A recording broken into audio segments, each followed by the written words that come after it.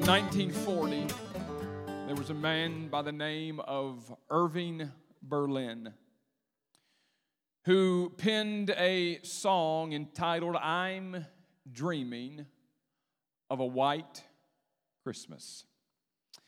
Little did he know how popular and how well known that song would become. The first public performance of that song was on Christmas Day, 1941, by a man named Bing Crosby. It was on his NBC radio show that day, Kraft Music Hall, that he performed, "I'm Dreaming of a White Christmas." A year later, in 1942, Bing Crosby would record and would release that single, "I'm Dreaming of a White Christmas." And according to the Guinness Book of World Records, "I'm Dreaming of a White Christmas" is the best-selling single of all time, with sales in excess of 100 million records worldwide. In 1942 alone, it was on the Billboard charts, on top of the Billboard charts for 11 straight weeks. You know it. I'm dreaming of a white Christmas, just like the ones I used to know, where the treetops glisten and children listen to hear sleigh bells in the snow. I'm dreaming of a white Christmas, with every Christmas card I write. May your days be merry and bright, and may all your Christmases be white. I would like to submit to you this morning that I am not nearly as interested in a white Christmas as I am a right Christmas. I'm not dreaming of a white Christmas, and though all of us would probably like to have a white Christmas maybe once in our lifetime, I'm dreaming of a right Christmas. And just permit me for the next few moments to tell you what I believe a right Christmas involves. I believe that as we look at the Christmas story, recorded in Matthew chapter 1 and chapter 2, and then in Luke chapter 1 and chapter 2, we get some different accounts of the Christmas story. But I believe in looking at those accounts from Matthew and from Dr. Luke, it reveals to us what a right Christmas involves. Number one, a right Christmas involves making room for Jesus. Now, I don't want to bust any Christmas bubbles today, but you do know that the nativity scene that we view with such appreciation and affirmation is not biblical. The nativity scene was done by a church group based on some artwork that they had seen. The wise men were not there at the first birth of Christ. If you follow the story and read the Bible, he was more likely about 2 years old when they showed up. Was there, the Bible doesn't, and I'm not trying to be difficult today, but just some study that I've done, the Bible doesn't tell us that Jesus was born in a stable. The Bible doesn't even tell us that there were cattle there. But here's what we do know. Luke 2:7 tells us that he was wrapped in swaddling clothes and placed in a manger, a feeding trough for animals, because there was no room for them in the inn. That inn doesn't necessarily mean a hotel like we think. It doesn't necessarily mean there was an innkeeper. Now watch this. Because Joseph and Mary had been ordered by the governor to go, because of a census that had to be taken, back to their hometown there in Bethlehem. And more than likely, they went to a relative's home to stay with them. And when they got there, it's possible that that house was overcrowded and they were relegated to a lower room somewhere in that house. And in that lower room, they would bring animals in to get them out of the cold at nighttime. They would sprinkle straw down there for those animals to eat. So it's very possible that Jesus may not have been born in a stable, but was born in a lower room of a house with animals present that night. Now, I don't know exactly where he was born. I don't know if there was an innkeeper or not, but here's what I do know. When Mary and Joseph showed up that night, there was no room for them in a place of comfort. And they were relegated to a place because there was no room for them or for baby Jesus. Was there an innkeeper? I don't know, but if you'd like for me to preach it from that vantage point, I will do that and tell you that if there indeed was an innkeeper, he relegated the King of Kings and the Lord of Lords to a place where there were animals that were feeding. He was placed in a feeding trough because there was no room. If there indeed was an innkeeper, his inn was overcrowded and there was too many people there for him to make room for the Christ. And I'm afraid that if we're not careful, we will crowd Christ out of our hearts with all the other stuff in our lives. And if that is the case, listen, if you're here this morning, you have crowded Christ out and you've relegated him to a place that is not the center of your heart, it might be time for you to serve a divine eviction notice to those things in your heart and tell him, I'm making room for you, not just because it's Christmas Eve or Christmas Day, but every single day I'm making room for you in my heart, because the Bible tells us he still stands at the door and he knocks, and if we will open up, he will come in and he will fellowship with us and we can fellowship with him. A right Christmas involves making room for Christ in our overcrowded hearts. Number two, a right Christmas involves worship. The Bible tells us in Matthew chapter 2 that the wise men followed a star one night that stood over the house where the young child was, the Bible said. Historians and theologians tell us, and if you study it out, the wording of the Bible and even the study of commentaries tells us that Jesus was probably about 2 years old, somewhere between 18 and 24 months old.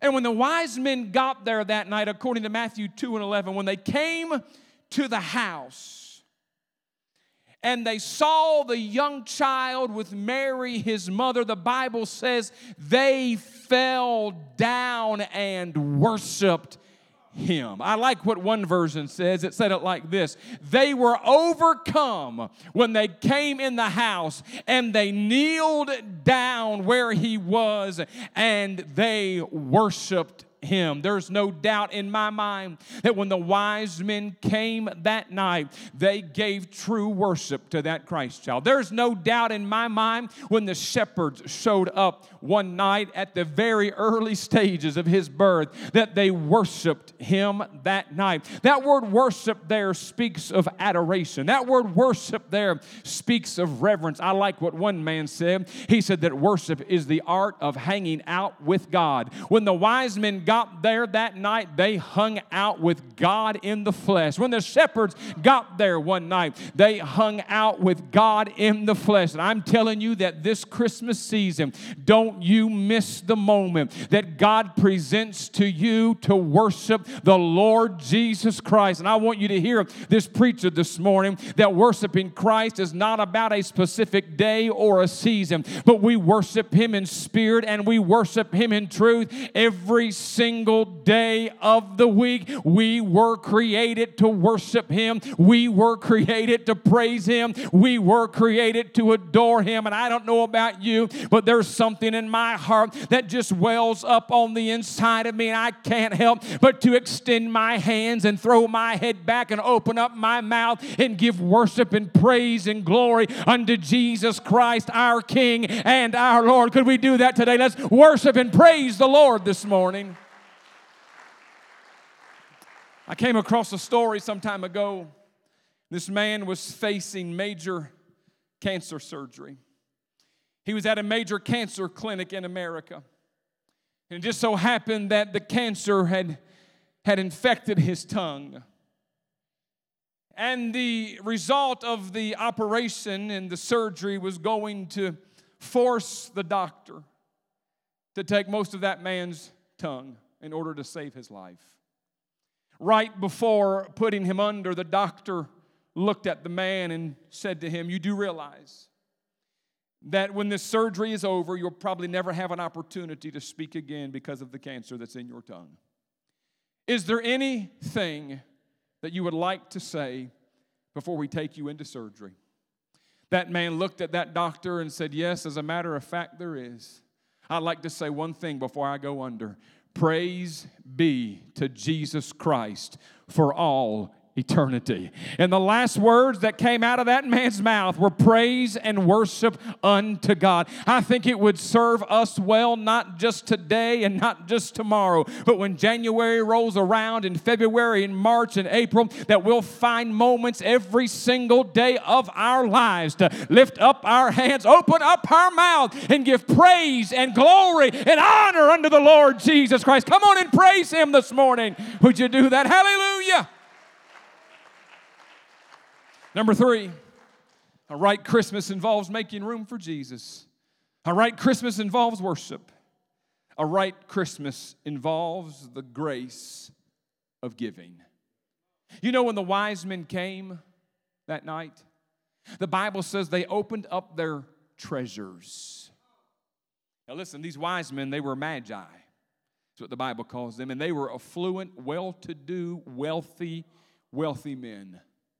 And the Bible says when they came in and they fell down on their knees and they worshiped the Christ, they opened up their treasures and they gave to Him gifts. Gifts of gold, gifts of frankincense, and gifts of myrrh. Little did those wise men know that the gifts they were giving were prophetic in nature. You see, gold is a gift that you would give to kings. And according to Revelation, the Bible tells us that He fulfilled the office of a king. Because when He comes back, the Bible says that on His robe and on His thigh, Brother Gene Turpin, there will be a name written, King of Kings and Lord of Lords. They gave Him a gift of gold, prophesying that He would indeed fulfill the office of a king. But they gave Him another gift that day. They gave Him the gift of frankincense. And that was a gift that was usually given to a priest. And when a priest would go into the Holy of Holies, he would offer incense and would burn it to God as a sign of intercession for the people.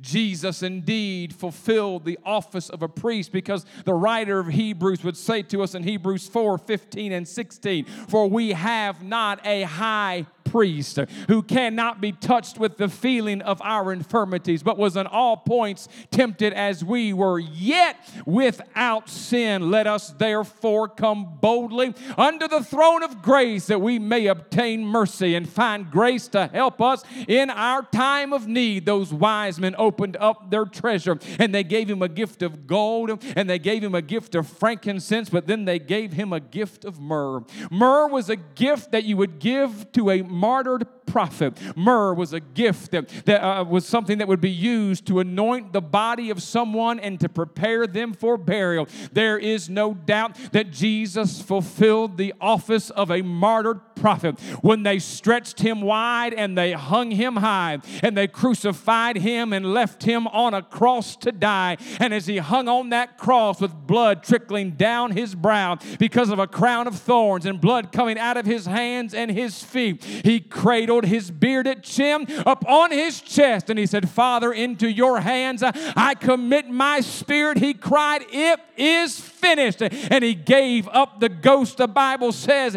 and He drew His last breath, and He died a substitutionary death so that you and I could live forever. But I've got some good news on Christmas Eve morning for this body today to tell you that they took Him off of a cross, they placed Him in a borrowed tomb, but I want you to know that the grave could not keep Him and death could not hold Him down. On that third day, resurrection power invaded the borrowed tomb of Joseph of Arimathea, and Jesus Christ got up victorious over death, over hell, and over the grave. And because He died and because He lives, you and I can live forever. Thank God for the blood of the Lord Jesus Christ and the price that He paid. Come on and praise the Lord today. Hallelujah. He came as a baby. He lived as a man. He suffered on the cross as a Savior. But I'm telling somebody, He is coming back again, and we will rule and we will reign with Him forever. Oh, praise Him if you're glad about that today.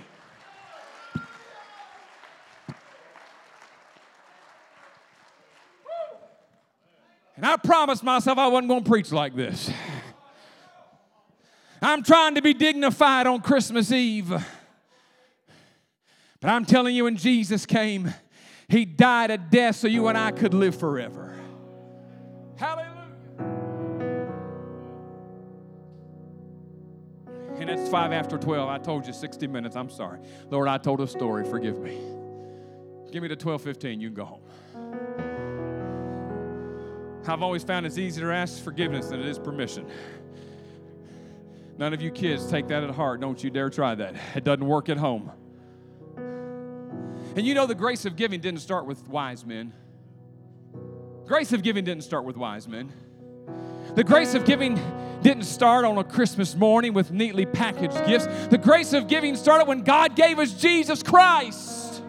For God so loved the world, gave His only begotten Son, that whosoever believeth in Him would not perish but have everlasting life. That's the grace of giving. I'm glad for Jesus today. I said last Sunday, I'm glad that the baby came in the manger, but if we're not careful, we'll stop at the manger and stay at the manger, but there's so much more than just the baby in the manger. Here's the last thing a right Christmas involves. It involves making room for Jesus. It involves worship. It involves the grace of giving. And it involves telling others about Jesus. You know what the Bible says to us in Luke 2:17? That when the shepherds left there, they made widely known everything that had been spoken about that child. No doubt that the wise men and the shepherds made widely known. They told everybody they could tell about the wonderful birth of the Christ. There's no doubt the wise men told everybody they could tell about the birth of Jesus Christ. Listen, we must tell others about the goodness of Jesus Christ. The greatest gift we could give anybody, not just today or tomorrow, Brother Kenny Hancock, but all year long, the greatest gift we could give anybody is the gift of what Jesus has done in our lives. I close with this story. The story is told of an old man whose son was a senator. And he was having the ambassador of Belgium over to his house for a dinner party. The son's father was a devout Christian, loved the Lord and loved to tell everybody he could about Jesus. And the son had warned his father, now, Dad, listen, when the ambassador gets here, please do not go into one of your speeches and one of your stories about Jesus Christ. I don't want you to embarrass me, so please don't do that. The ambassador got there, and they're around the table, and the old man just couldn't help himself. And he started telling the ambassador all about Jesus Christ. Years later, the old man would die.